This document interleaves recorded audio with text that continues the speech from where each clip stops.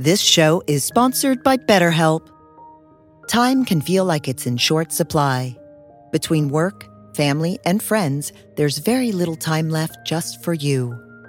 What would you do with an extra hour in your day? What's important to you? Therapy can help you find what matters to you so that you can do more of it. It's a great way to increase self-awareness, build a greater sense of purpose, deal with overthinking, and more. If you're thinking of starting therapy, give BetterHelp a try. It's entirely online and designed to be convenient, flexible, and suited to your schedule.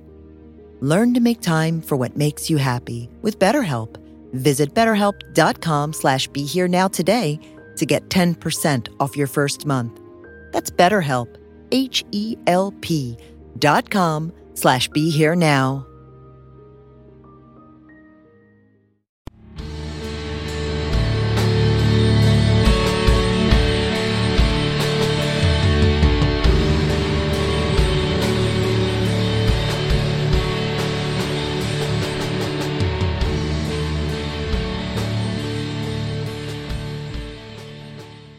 Hi, everyone. This is Chris Grasso with the Indie Spirituals podcast on the Be Here Now network. And my guest today is the wonderful writer, Phil Goldberg. Phil, thank you so much for joining me today. My pleasure, Chris. So before we get started, as I always do, I'd like to read your bio for my audience just to give them a little background. And then we're going to dig even deeper into your background and then talk about some of the very, very incredible work that you have done and continue to do. So that being said, Philip Goldberg is an acclaimed author and public speaker whose numerous books include the award-winning American Veda, From Emerson and the Beatles to Yoga and Meditation, How Indian Spirituality Changed the West, Road Signs on the Spiritual Path, Living at the Heart of the Paradox, and his new book, a comprehensive biography of Paramahansa Yogananda, titled The Life of Yogananda, the story of the yogi who became the first modern guru. A meditation teacher and ordained interfaith minister, he is also the co-host of the popular Spirit Matters podcast and leads American Veda tours to India. His website is www.philip.com. I'll just spell that out. PhilipGoldberg.com. And for those that are listening to this at the Be Here Now Network website, just scroll down and you'll see a link attached so you can click on that. So, Phil, thank you again so much for joining me today. It's a real pleasure to connect. It was a pleasure chatting with you on your podcast not too long ago. So we're switching roles. Yeah, it's a joy to have you on mine. So thanks for coming aboard. It's fun. Thanks. Yeah. So, I first learned about you through our mutual friend, the wonderful, just beautiful human being, Dana Sawyer, who was, I believe, professor of religions at Mecca College in Portland, Maine. And anyway, so I was staying with him. I think he and I connected. He had saw an interview I had done. I was on Buddha at the gas pump, and he just reached out because he wanted me to come speak to his students, and we hit it off. And my first time visiting him, your name came up, and he had an extra copy of American Veda, and he gave me that, and I absolutely loved it. So it's great how things just, tend to come full circle. Yeah. We have a lot of mutual friends. Yes. Dana being one of them, and he and I are looking forward to coming east and teaching at Kripalu with him in June. Yes, right. We had talked about that on your show, and I think that's wonderful. But right when I'm looking through the endorsements of your newest book, The Life of Yogananda, and absolutely, seeing Ken Wilber and Krishna Das, Michael Bernard Beckwith, the wonderful Andrew Harvey, Rabbi Rami Shapiro, whom I adore, Mirabai Starr and Sally Kempton. I mean, yes, we have many, many lovely... Oh, Danny Goldberg, who also hosts a show here on the Be Here Now network. I mean, just a laundry list of truly beautiful people that we're interconnected through. So it's been great getting to know you a bit better. And And so, speaking of which, before we get to this new book, which I'm excited to talk to you about, The Life of Yogananda, I wanted to talk to you about Phil. So if you don't mind, Phil, maybe sharing a No? little bit about going back as far as, I leave it to you, but as far back as you'd like, maybe what ended up leading you to the spiritual path. I know you and I share very similar viewpoints and appreciations for interspirituality and drawing, inspiration from all of the great wisdom traditions and their mystic elements. So I'd love to hear a little bit about that and what led you to the path first and foremost. Well, essentially, I was a child of the 60s. Sure. So, like some of the people you mentioned in going through the endorsers to my book, and like one of them, Danny Goldberg, chronicled in his book about 1967. And like Ram Dass, only, half a generation younger, I grew up in an era where, question authority was the bumper sticker. And in fact, I was raised that way. I grew up in Brooklyn. My parents were secular Jews.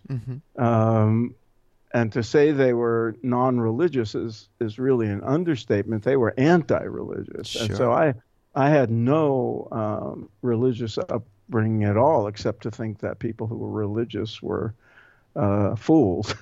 You and I showed that's that. how. Yeah. And they were lefties, so religion was the opium of the people.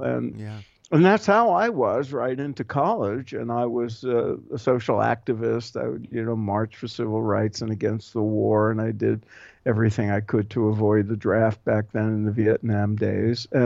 But the spirit of that era was not just of protest and anti-authority sort of activism, but also of deep questioning.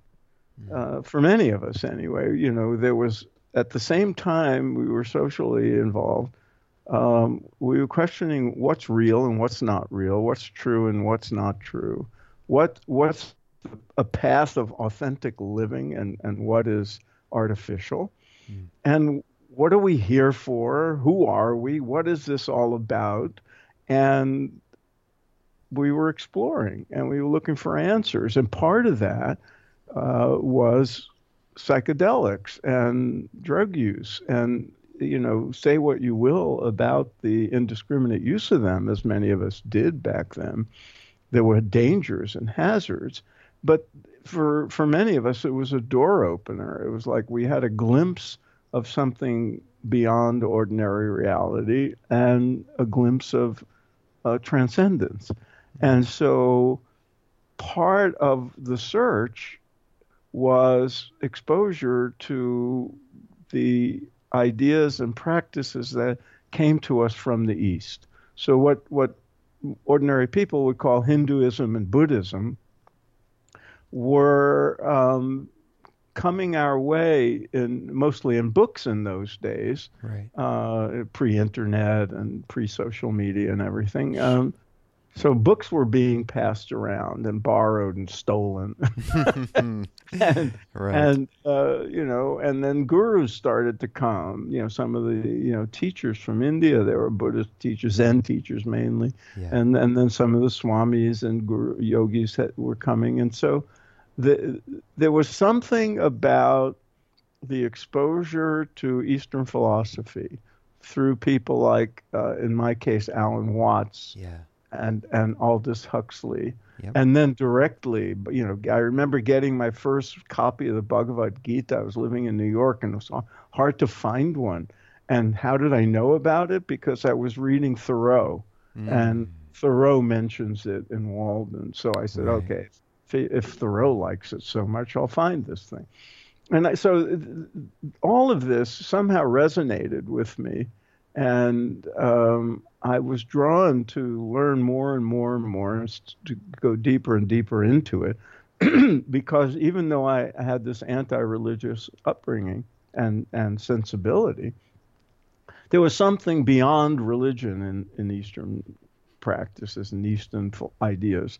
It was not dogma. It was not doctrine, and it wasn't even speculative philosophy like we think of philosophy. It had the ring of empiricism and rationality. I remember reading something about comparative mysticism. I think it was Evelyn Underwood's book on mysticism. Sitting around with my roommates, and I suddenly said, "I'm reading this book on mysticism. It doesn't seem very mysterious to me. It seems rational. It seems logical. This appeals to how the world probably works." And what I liked most was nobody asked me to believe in something that was hard to believe. Sure. No one said, you must embrace this mythological history, or you'll go to hell or whatever, or you must believe in this creed or this doctrine. They said these are insights that particularly brilliant and intuitive people, call them sages, rishis, saints, whatever, had, and see if they hold up. See if they hold up to reason. See if they hold up to empirical evidence. It was never anti-science. It was never anti-history. It was never anti-logic or rationality. Where there were leaps you had to make, they didn't ask you to do it on faith. They said, try it out. Try out these methods, and if they work, you'll fine. And no one asked you to convert or anything. And so I said, well, obviously there's more to the universe than I was learning about I was a psychology major, and then briefly a psychology graduate student. Sort of similar to Ram Dass in my own way. I was like, studying psychology, and I never became a psychologist like he did. But, all these openings led to something bigger than what was then known. And so I was drawn to it. And by 1968, 50 years ago, Chris, Jesus, I sort of in the aftermath of the Beatles going to India to meditate with Maharishi Mahesh Yogi, making him the most famous guru on the planet in those days. I was drawn to methods, and I practiced Zen meditation. I tried others. So I tried TM, Transcendental Meditation, in 68, and it took on me. It resonated well with me, and it was transformative. It had immediate effects as soon as I introduced that practice into my life on a daily basis. And bodily changes, mental changes. And so I was drawn in that direction, and a couple of years later became a teacher trained by Maharishi. And for several years taught meditation, taught in that context, deepened my understanding of these, traditional Eastern pathways, and then, continue to grow and learn and evolve and branch out and become more eclectic in my spiritual pursuits, and that's been, my life, essentially, very consciously doing what I think most of your listeners, if not all of them, have been trying to do, which is to integrate the spiritual growth with worldly responsibilities and pleasures and pains and everything else, which is sort of the ongoing effort that we all make. And every once in a while, over the course of my writing career, I got to write about that. And so, that's what I did. And there's a natural segue to the new book, but I'll let you make it whenever you're ready. Well, yeah, we will jump into that. I just did want to comment. I found it really interesting that, first of all, while my parents weren't religious, they weren't to the extreme that yours were. But I certainly I was not brought up religious. I appreciate the comment, the opiate of the masses, because that was very much the way I was looking at it. I also did not know the difference between religion and spirituality. To me, they No. were the same thing. I was very naive, and so I grew up extremely. I don't even know if atheist does justice to my Yeah. disdain towards religion. I Yeah, mean, me too. I yeah, know. I've shared this story before, but I remember when I was a senior in high school, we went up to our it was called the Hartford Civic Center then. It's now called the XL Center, but it's like our big center where when we used to have our professional hockey team and sports events and concerts and whatnot. So they had a college fair, and I remember there were people handing out Bibles on the steps, and I took one and just started ripping it up in front of them. Like that's how like much I hated the idea of religion. But for me, it wasn't until I was about 24, so we're going back, over 15 years now, that my college professor gave me, and I wish I often joke some, grand story about how I found my way into the path, but it was really Be or not Be Here Now. It was The Power of Now by Eckhart Tolle. Mm, Pre mm. Oprah, thank goodness, because I was still very anti all, the Yeah, idea yeah. of anything. But I trusted my professor, very, very much, and I wasn't much of a reader either. But I read the introduction to that book, and I knew that my life was never going to be the same. He Mm. conveyed it for me in a way that I needed to hear in that moment, and I immediately started. I lived right around the corner from a wonderful library in Middletown, Connecticut, and Autobiography of a Yogi was one of the first books I took out, along with. It was just anything I could get my hands on, from Trungpa Rinpoche to Alan Watts, like you mentioned, Ram Dass, Thich Nhat Hanh, Thomas Merton. It didn't matter, whatever the Mhm. tradition, it just as long as it wasn't more of the dogmatic tenets. So I Mhm. really appreciated how I think you used the word rational, and that's what Mhm. it was to me. It was, oh, okay, it's not necessarily churchianity. It's there is something. It's a personal experience, as Ram Dass would say, the individual path, and this isn't verbatim, but something to the effect of that the spiritual journey is a highly individualized experience, Mhm. and it is, and that's been my experience for many years. So I just wanted to piggyback on what you said and share a bit about my own experience. And Right. with that said, though, you said that there was a nice segue with all of this into the new book. So hopefully I didn't ruin said No, segue. no, we're right in sync here. All right, perfect. Do you want to? Okay, I'll Yeah, just go let's ahead jump with right what I was in, going to say. please. Part of going back to what I said about myself, um, back in, I think it was 1970, early part of 70 or late 69, I just have a vision of where I was living at the time, and I moved so much I know where I lived. Um, Someone gave me a copy of Yogananda's Autobiography of a Yogi. Mm-hmm. And I was already embarked on my path. I was already meditating every day and going on retreats, but hadn't yet read that. Sure. And then but it resonated deeply, and it deepened my path. It deepened my understanding, and it also opened the door to India as a place, in ways that I hadn't had before.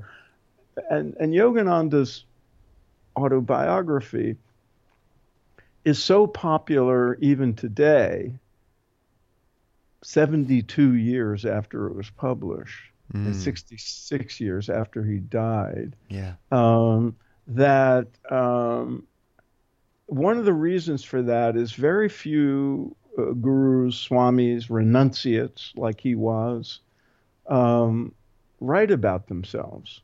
Mm. They Right. write about knowledge. Maybe they write a little bit about themselves or their guru or their time with their guru. Sure. But Yogananda also wrote about growing up in India and all the yogis and these miraculous things he witnessed or heard about. And so there was a taste of a personal quest that you don't usually get. And there was something to identify with and something to sort of increase the fascination with everything I was involved in, and also a lot of insights, into personal, deep spiritual experience and philosophy and so forth.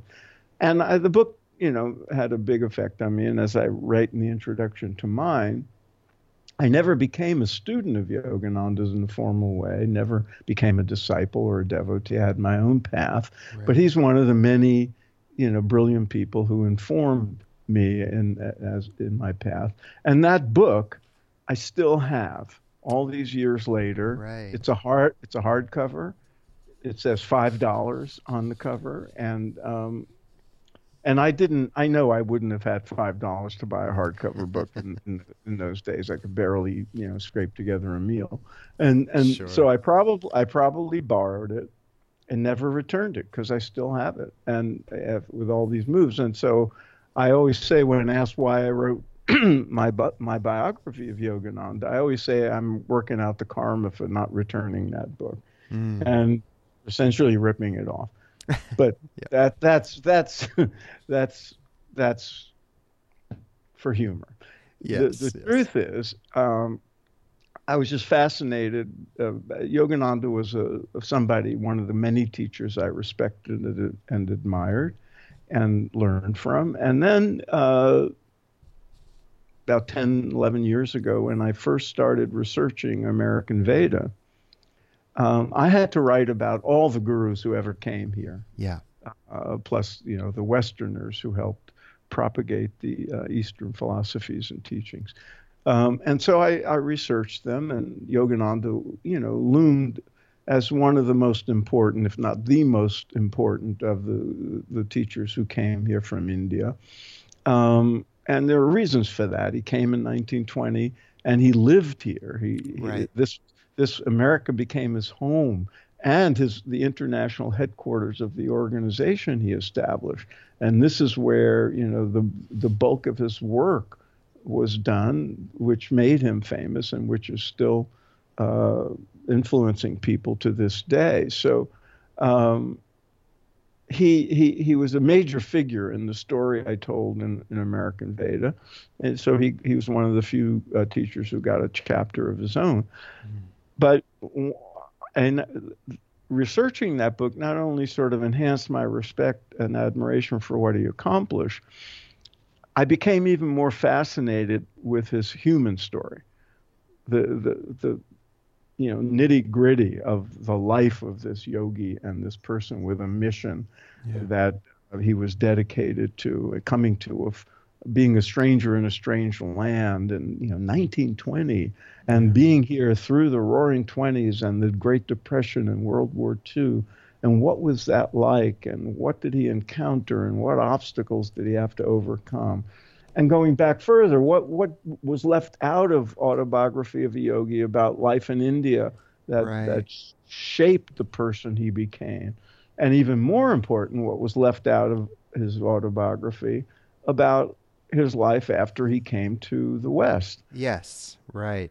And that I love that you did that, because as you mentioned, actually what I wanted to do, if it's all right with you, was read a couple of paragraphs just from the introduction, just Please. to give listeners a little bit more about the book.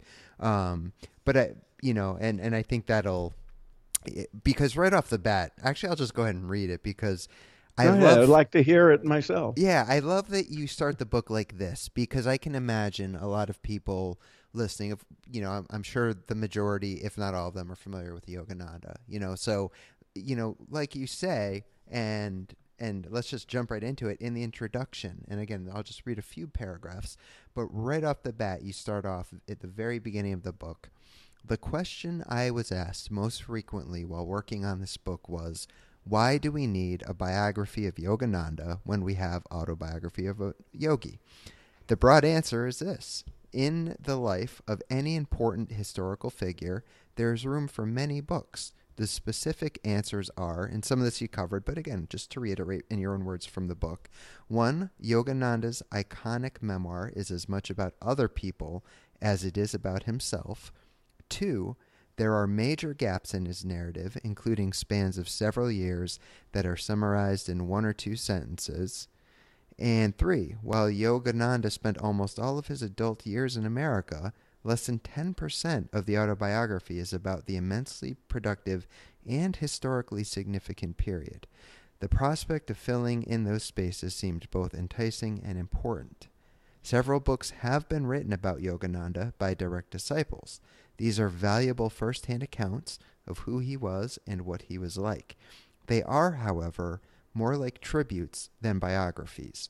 My goal was to draw a more complete portrait of Yogananda the human being, an extraordinary human being to be sure, but human nonetheless, with all the complexity that term implies. The book's central narrative is the saga of a profoundly spiritual being navigating the material realm, attempting to unite fully with the divine while skillfully playing his role in the human drama, just as he taught so many to do themselves. No book can capture the true essence of a soul like Yogananda, but it can describe the footprints he left on the sands of time and space. My goal was to render an accurate, fact-based description of those exceptional footprints. And the final paragraph I wanted to share from this. To many, Yogananda was a saint. To some, he was an avatar, an incarnation of God. I am not qualified to make such evaluations. For me, it was enough that his contribution to spiritual history of East and West is unparalleled, and that his life unfolded in a compelling narrative spanning 2 hemispheres, 2 vastly different cultures, 2 world wars, massive economic upheavals, and unprecedented social changes. I set out to tell that remarkable story as truthfully and thoroughly as I could, knowing full well that I could not do justice to it in 3,000 pages, let alone 300. And not, I'll end there, but you do go on to note, and I really appreciate this, that you say that, and this is me just paraphrasing, but you talk about how that you anticipate receiving feedback from both sides. People saying that you're too much of a Yogananda sympathizer, or people saying, that you went too easy or too hard or this or that. And, you can never please everybody. And so what I love is your response to that is write your own book. Write your own book. Yeah. That was my attempt to co-opt angry emails. Headed off at the pass. Well played. Very well played. So I appreciate you giving us, the why and what led you to do this. And I think if anyone is, qualified, you with your history of, your previous books and the work you do and your interfaith wisdom, I'm glad that you were the one to undertake this endeavor. And like you mentioned, there have been other books written about him, but, you did so in as unbiased of a fashion as possible. And I should add, none of the books about him.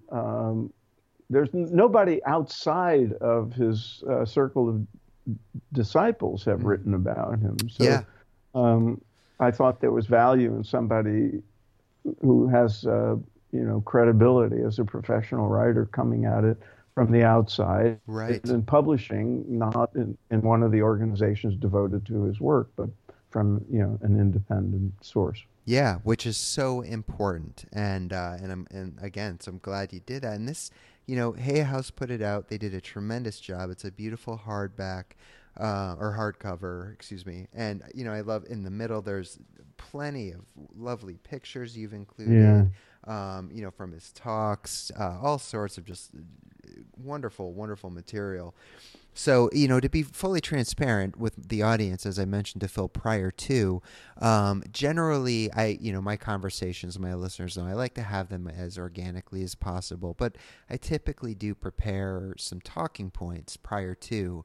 One of the exceptions is today where, as I mentioned to Phil, it's been about 4 or 5 days now or so since I lost one of my very, very dear friends. So, it's been a bit of a difficult few days for me, and I truly have not had the time to devote as much attention to this book as I normally would have prior to speaking with Phil.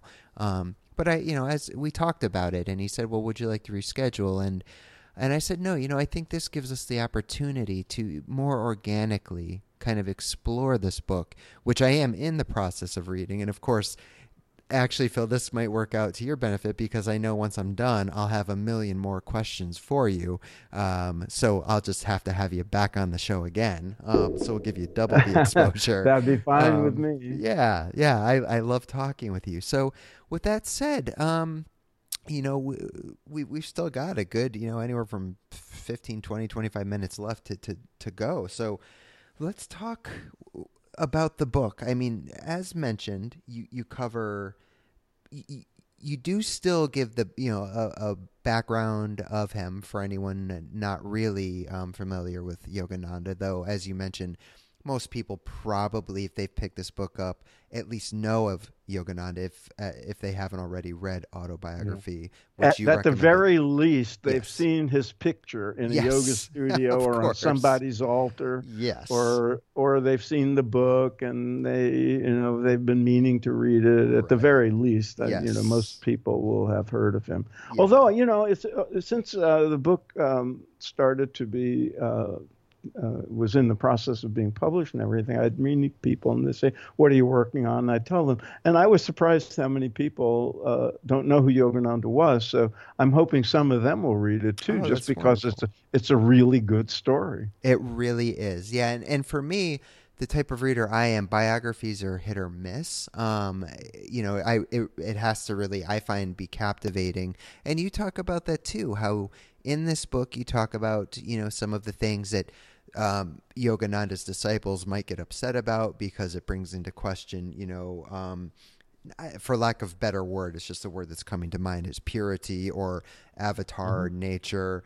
But, you look at these other teachers like Alan Watts, or Chogyam Trungpa, and, many of them had, their scandals surrounding them, or, the alcoholism or this or that. And so I try to appreciate, the saying that listen to the message, not the messenger, to a certain extent. I've been. We should make clear that Yogananda was not. When you mention alcoholism, that he's not in that category. Right. In fact, there's some very funny anecdotes, because he was unlike Alan Watts, was not a Swami who took Right. vows of certain Right. things, and so it's different. But Yogananda was one of the things that happens when you write a biography is you come across stuff that most people don't know about, and that show up in, like, if you have access to letters that have never been published, or talks he gave that only a few people have heard, and things like that. Yeah. But there are wonderful stories, and some of them are just fun. Right. Some of them are much more meaningful. And Yes. and one of the fun things is the one time he had the politeness when he was first in America, tasted beer. And he apparently dipped his finger in it and tasted it and didn't like it and never did it again. But he Right. would do things like when he was at parties, being the only Swami. Yes.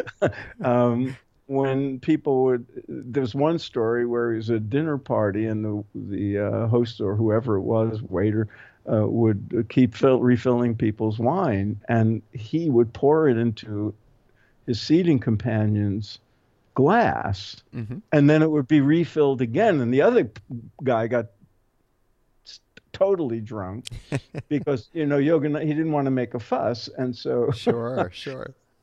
but apparently he didn't like alcohol. Yes, no, and that is, and thank you for clarifying, because right, no, he was not like I'd mentioned with Alan Watts or Trungpa Rinpoche, and then other scandals, but but there were accusations, and you're Sure. bringing it up, and it's always going to come up. Of course. And what's interesting, there was always, around every major spiritual figure, there have always been, well, what you could call scandals, but in some cases the scandals were actually, were justified. Sure. There was evidence of, improper behavior or Right. hypocritical behavior, usually around sex or money. Yes. And or both. Yeah.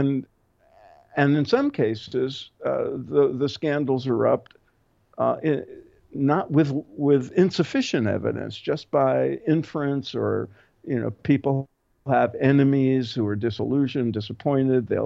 They'll speculate about things. They'll believe certain things that may or may not have happened, Right. and will be very vocal about it. And Yogananda was no exception to that. Yeah. He endured a lot of that during his lifetime, some of which were like front page news stories, Sure. because they were connected to lawsuits. And in those days, I might add, in the 20s and 30s, he was also a dark-skinned heathen from a foreign land teaching, and the majority of his students, like as in yoga studios today, were women, and this got a lot of people very upset, not just with him, but with other teachers from India who would come and go. And there was a big to do over these inscrutable Orientals, seducing American women, through their mind power and their hypnotic ability. I mean, this was like, news. There's in one of the photos in the photo section of my book is a 1912 headline from the Washington Post, about with an illustration of a woman bowing at the feet of a Swami, and the headline is "American Women Victims of Hindu Mysticism." So plus he was not only what people would call a heathen in religious terms, but he was a victim of racism. Sure. He was dark-skinned. He was Indian, and at a time when Indians weren't even permitted to become citizens. And so he dealt with all this stuff, and he had enemies and people who just didn't like him, and there were all these accusations. But the interesting thing is, he's been dead for 66 years, and people are still to this day arguing over whether he had sex with some of his disciples, whether he fathered children that were kept hidden, and all this sort of stuff. And so I had to address this. There's not many people, he has millions of fans and devotees, and some people, are absolutely convinced he was a reprobate of sorts, and they write about this stuff. And so I had to sift through all the evidence. I wanted to be objective. I had no skin in the game, as they say. I have great respect for Yogananda, but if those accusations had turned out to be true, it would not have changed my respect for him as a teacher. Yeah. But it would be very upsetting to other people who hold him, not only in high regard, but as their coveted guru. Yeah. Their revered guru. And so I wanted to be honest and objective. And truth be told, in the end, as I say in the book, I found no convincing evidence that any of those accusations were true. It doesn't mean they weren't true. Right. I just have found no convincing evidence, certainly nothing strong enough for me to take a position and say, he did these things, and history should note it.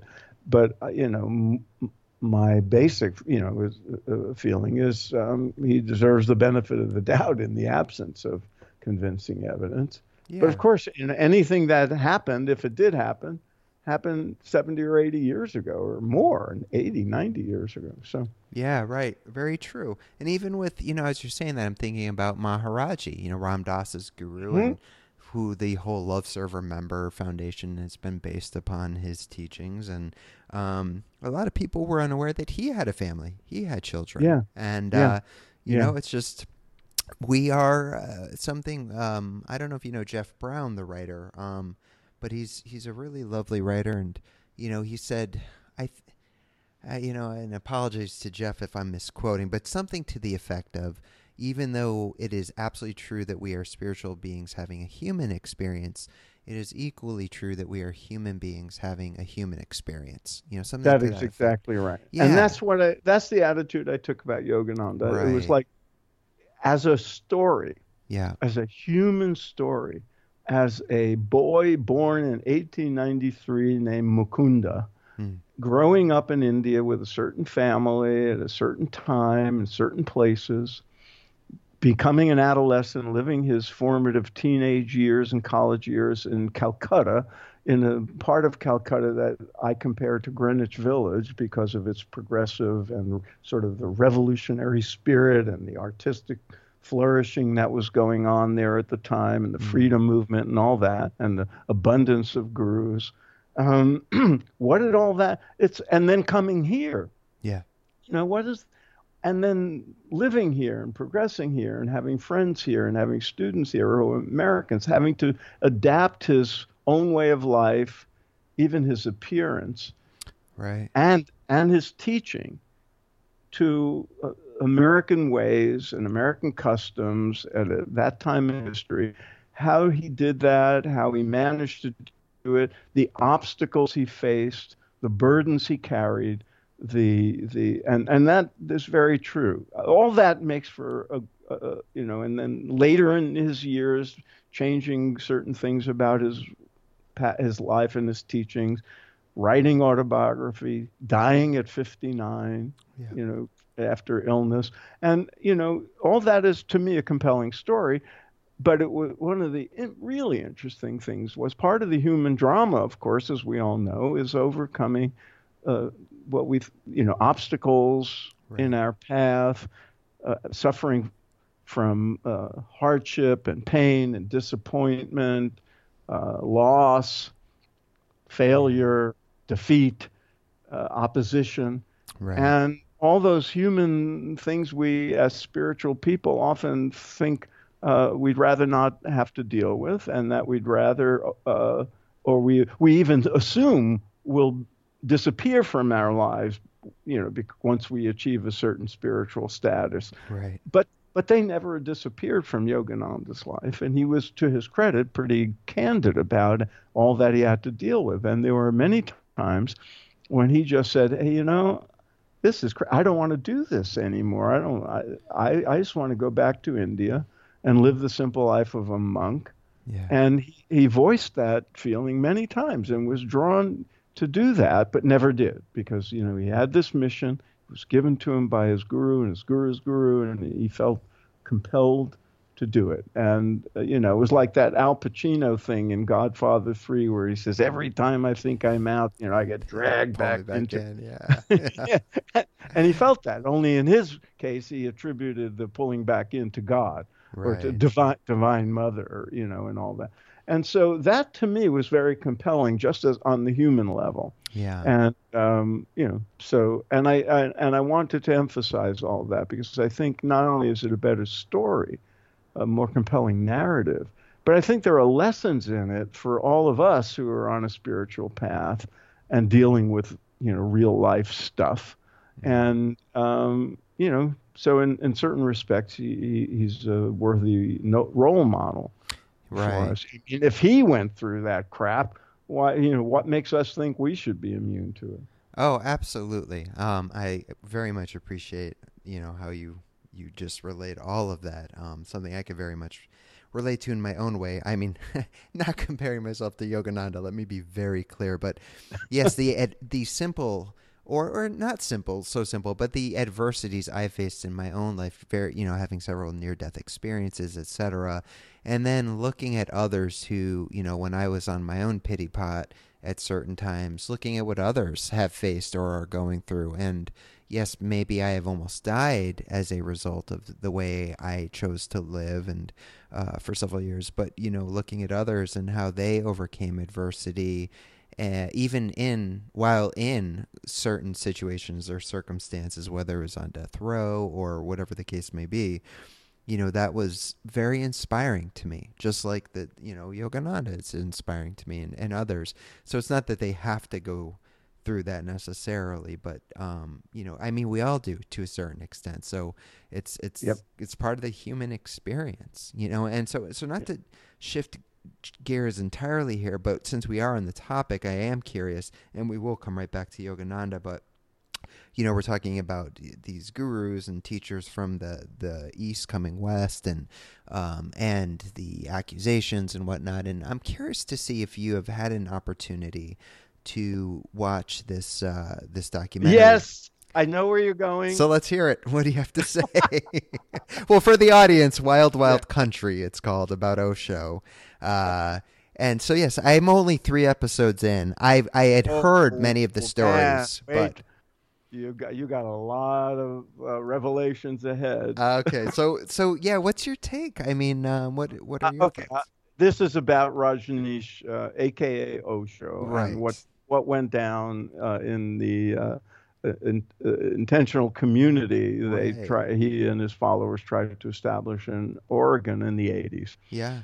Now, I I watched it with some friends, Yeah. and they thought, because of American Veda, they knew I had written about all the gurus who had come here, including a section, few pages about Rajneesh. Yes. And I had done my homework enough to write those pages, and so they all thought I would know things. Mm. Well, yeah, I may have known more than the average person, but that documentary series just blew my mind because Yeah. I had no idea the depth of the drama and the craziness and that had gone down there. Yeah. It is really a fabulously told, intricate story, and you know, it shows you on one level the kind of opposition that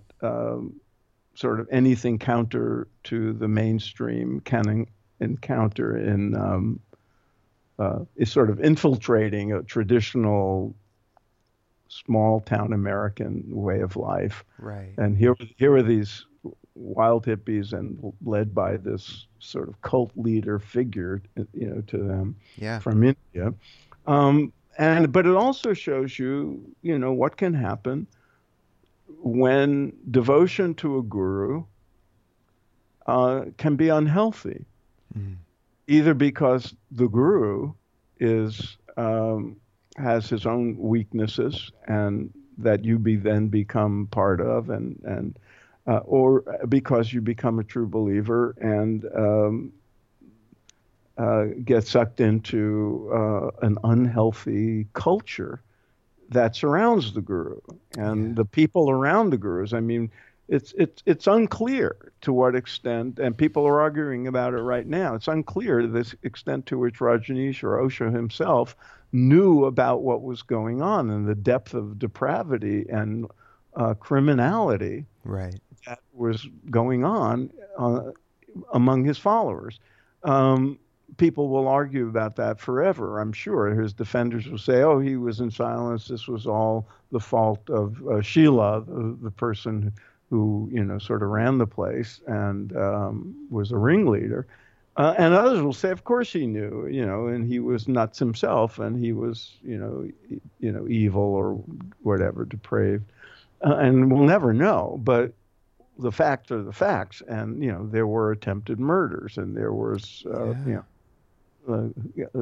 battery of assault rifles and target practice. There was attempted poisoning of people. There was all kind, illegal immigration things going on. It was crazy. Yeah. And so it's a cautionary tale.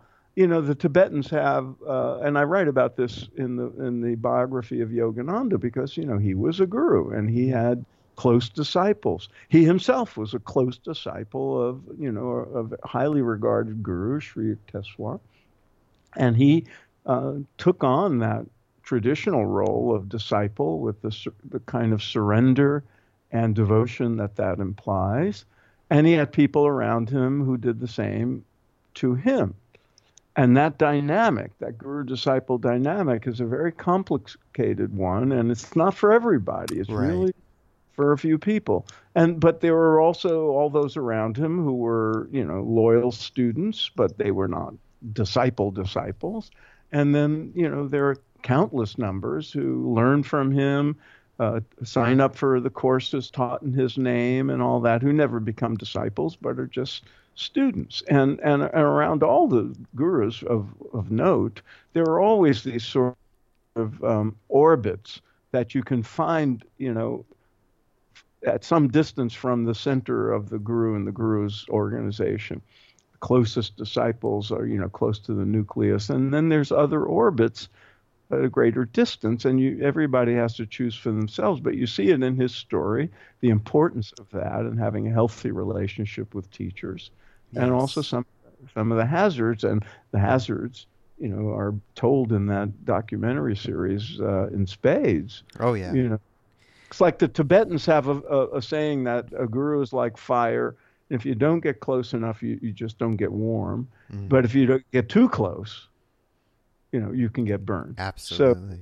So everybody has to find their own distance. Yeah, very well said. I remember I'd watched the Crazy Wisdom documentary a while back on Trungpa Rinpoche when that came out, and I was fascinated by that. And of course, I've read Ram Dass's Paths to God, in which he recounts, many times teaching with Chogyam Trungpa at Naropa, and some of the crazy, scenarios that he'd find himself in with Trungpa. But yeah, that pales in comparison to this documentary. And Ram Dass, I should add, since you bring him up, his devotion to Neem Karoli Baba, to Maharishi, is a beautiful example of how transformative in a positive way that relationship can be. Yes. But he had a healthy relationship to the guru, and many other people, if it's not a good match, yes, it's not going to work out very. It's like a marriage. Yeah, exactly. So as we're starting to wind down here, Phil, what I appreciate is that in this biography, you focus quite a bit on the latter part of Yogananda's life in America, which was not really covered at length in his autobiography. So was there, maybe one or two particular things you discovered in your exploration that were, just really stood out to you? Or even if it wasn't the latter part of his years, anything in general while you were researching and working on this book that really was a big, I don't know, for lack of a better word, epiphany, or just a wow moment for you? There were a lot of small epiphanies. Sure, okay. Oh, I didn't know that. No one knows that. Oh, yeah. I get to write about this. It's nowhere else. Yeah. And the big one we have already talked about, which was the degree to which he had obstacles in his way, and the degree to which there were upheavals and challenges that he had to overcome. And a lot of that had to do with money. Right. He early in his life, when he was training with his guru, he called organizations hornets' nests. And he really didn't want to have anything to do with it. Yeah. But he had this mission to bring, his lineage's teachings to the West, and he was going to fulfill that. And so you get enough students and you get enough people coming to hear you speak, and, and he was filling auditoriums. He filled Carnegie Hall. He filled, 3,000 seat auditoriums. And when you get that kind of success, you get those kind of numbers, and you have a mission, well, it requires organization, and organizations require money. Yeah. And in his case, properties were bought, and and then the Depression hit. Well, he was worried about money and struggling for money to cover the bills and everything his whole time in America, right up. You see it in his letters just weeks or months before he died. And, he was still worried about the future of the organization, as it would, the health that would it survive his death, and what steps could he take. So he had to deal with all this stuff like a CEO or an entrepreneur does, when he would much rather have just been meditating in a cave. Yeah. But he never stopped meditating. Right. He never stopped his sadhana. He never gave that up. That was always the priority, but he still had to do all this stuff. And the degree of challenge that presented to him was a surprise to me, and I think will come as a surprise even to many of his disciples. And then there were little things like, he was here during the Indian freedom movement, and so I one of the things I like doing is placing incidents in the context of history as it was being made at that time. So what was going on in India? What was going on in World War II? What was going on with the Great Depression as certain periods of Yogananda's life? And one thing he never hid was his fondness for Gandhi and advocacy of Indian independence. Yeah. That could have, he was traveling here on a British passport because he was a British subject of, imperial India, of, the British colonial power. And he could have been deported at any moment as a subversive. And the Brits were keeping an eye on him. Right. And I had access to certain documents that showed, they were even opening his mail. They were, spying on him and then going to hear him speak and then sending in reports. Do you think this guy's a subversive? Is he okay? Can we let him stay? All this stuff was going on, and people don't know about that, and I don't even know if he knew about it at the time. Sure. But he certainly knew that he was under scrutiny, and the other thing that was interesting was the degree to which he commented on current affairs and politics and world, what was going on in the world. He was a renunciate, but he was engaged, and I found that admirable and also a bit surprising. Yeah. Well, so, I want to ask you one last question before we wrap this up. And as I mentioned, love Yogananda's work. I also really appreciated his book, Whispers from Eternity. A lot of beautiful wording in there. And, he was just a gifted writer. I actually, even before you and I spoke, I had begun my endeavoring back into his 1,000+ page, The Second Coming of Christ, which is a wonderful read. But so you start your book out with a quote, which is a beautiful quote of his, and amongst the many, where he says, "We are here today, tomorrow we are gone, mere shadows in a cosmic dream. But behind the unreality of these fleeting pictures is the immortal reality of spirit." And so I just wanted to close by asking you why that particular quote to begin this book. This is very funny, Chris. I was thinking, I finished the book. It was being edited. I was rewriting, and I was thinking, I'd love to have an epigraph, and a good epigraph, and it should be something from him. Yeah. Not something, by some other philosopher or something. Sure. And I was thinking, I got thousands and thousands of pages of his writing. I couldn't go through all that, and I had various quotes on file that I either used in the book or didn't, and I didn't find anything suitable. But SRF, Self-Realization Fellowship, comes out with a Yogananda calendar every year with beautiful, beautiful nature pictures on each of, one page for each week in the year, beautiful pictures and a quote from Yogananda. So I had one, and it was a few years old, and I looked through it, and bingo. There it was right there. And the reason, and I said, okay, this is the quote, because it tells you about the sort of metaphysical reality that his work, like all the gurus, embodies, that we are here and we are just, flitting images on a screen, the light projecting is pure spirit and eternal and infinite. Yes. And that's who we are. That is the nature of this human manifestation. But our true nature is, pure spirit, Brahman, as they say in India. But the other part is the we are here today, tomorrow we are gone. Well, that reflects a life story in one little passage, and I was writing a life story. I was writing a biography. So it resonated on that level of both, what the book attempts to show, which is, as you read, the footprint of somebody who was here today and gone tomorrow, and also the bigger reality. Yeah. Well, wonderfully said. Thanks for sharing that story, Phil, and everything else. The book, again, it's called The Life of Yogananda, the story of the yogi who became the first modern guru. By Phil Goldberg, or Philip, professionally speaking, Goldberg, who's also the author of American Veda, another wonderful book. And again, I highly encourage anyone listening to check out his website, philipgoldberg.com. if, again, you're on the Be Here Now Network site, just scroll down. There will be a link attached. Just click on that.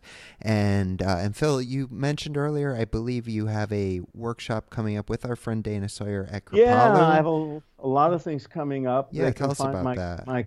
My calendar on my website. Okay. I'm going to be going around many cities speaking about the book and other things. So I invite people to come up and introduce themselves as fellow mutual fans of Chris Grosso. And but also, yeah, the one at Kripalu is in early June, and it's a 4-day meditation retreat at Kripalu. You know, Dana's a great scholar of Indian philosophy and mantra, and it's built around mantra meditation and the use of mantra. And I invite everybody to check that out on the Kripalu site and come see us. And you can hear interviews with wonderful people like Chris Grosso on spiritmatters.com, although yours hasn't been posted as of this recording. And you can even join me on a tour of India in the fall. All this on my website, but enough commercials. Yes, no, but it is. I mean, I'm horrible with self-promotion. It feels icky to me. I'm still working on it, but it's, we've got to do what we've got to do to continue getting the work out and the word out, and when it's coming from a place of passion and integrity, there's nothing wrong with that. So and again, we can be inspired by Yogananda, who early on, when he was here, the first few years which he spent in Boston, had to be convinced to advertise. Yes, yeah. So thank God I have a publisher to at least do that end of things for me. But yeah.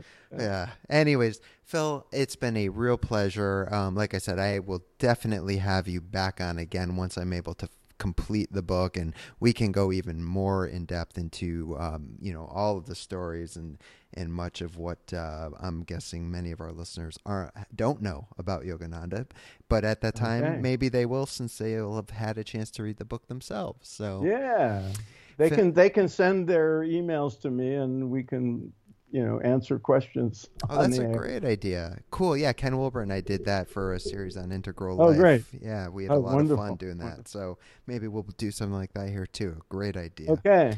All right, Phil. Chris. Thank you. I appreciate it, and have yourself a lovely day. You too.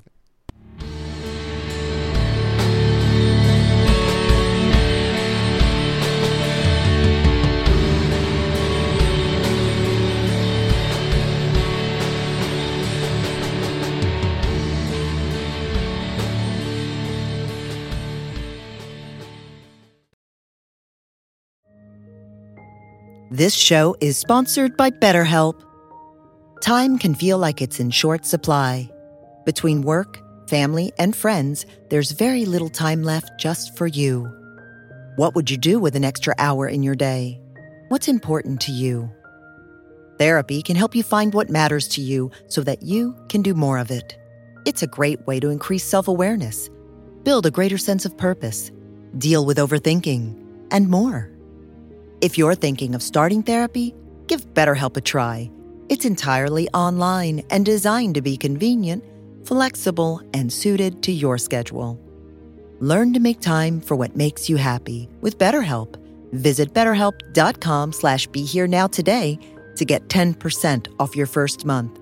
That's BetterHelp, HELP.com/BeHereNow.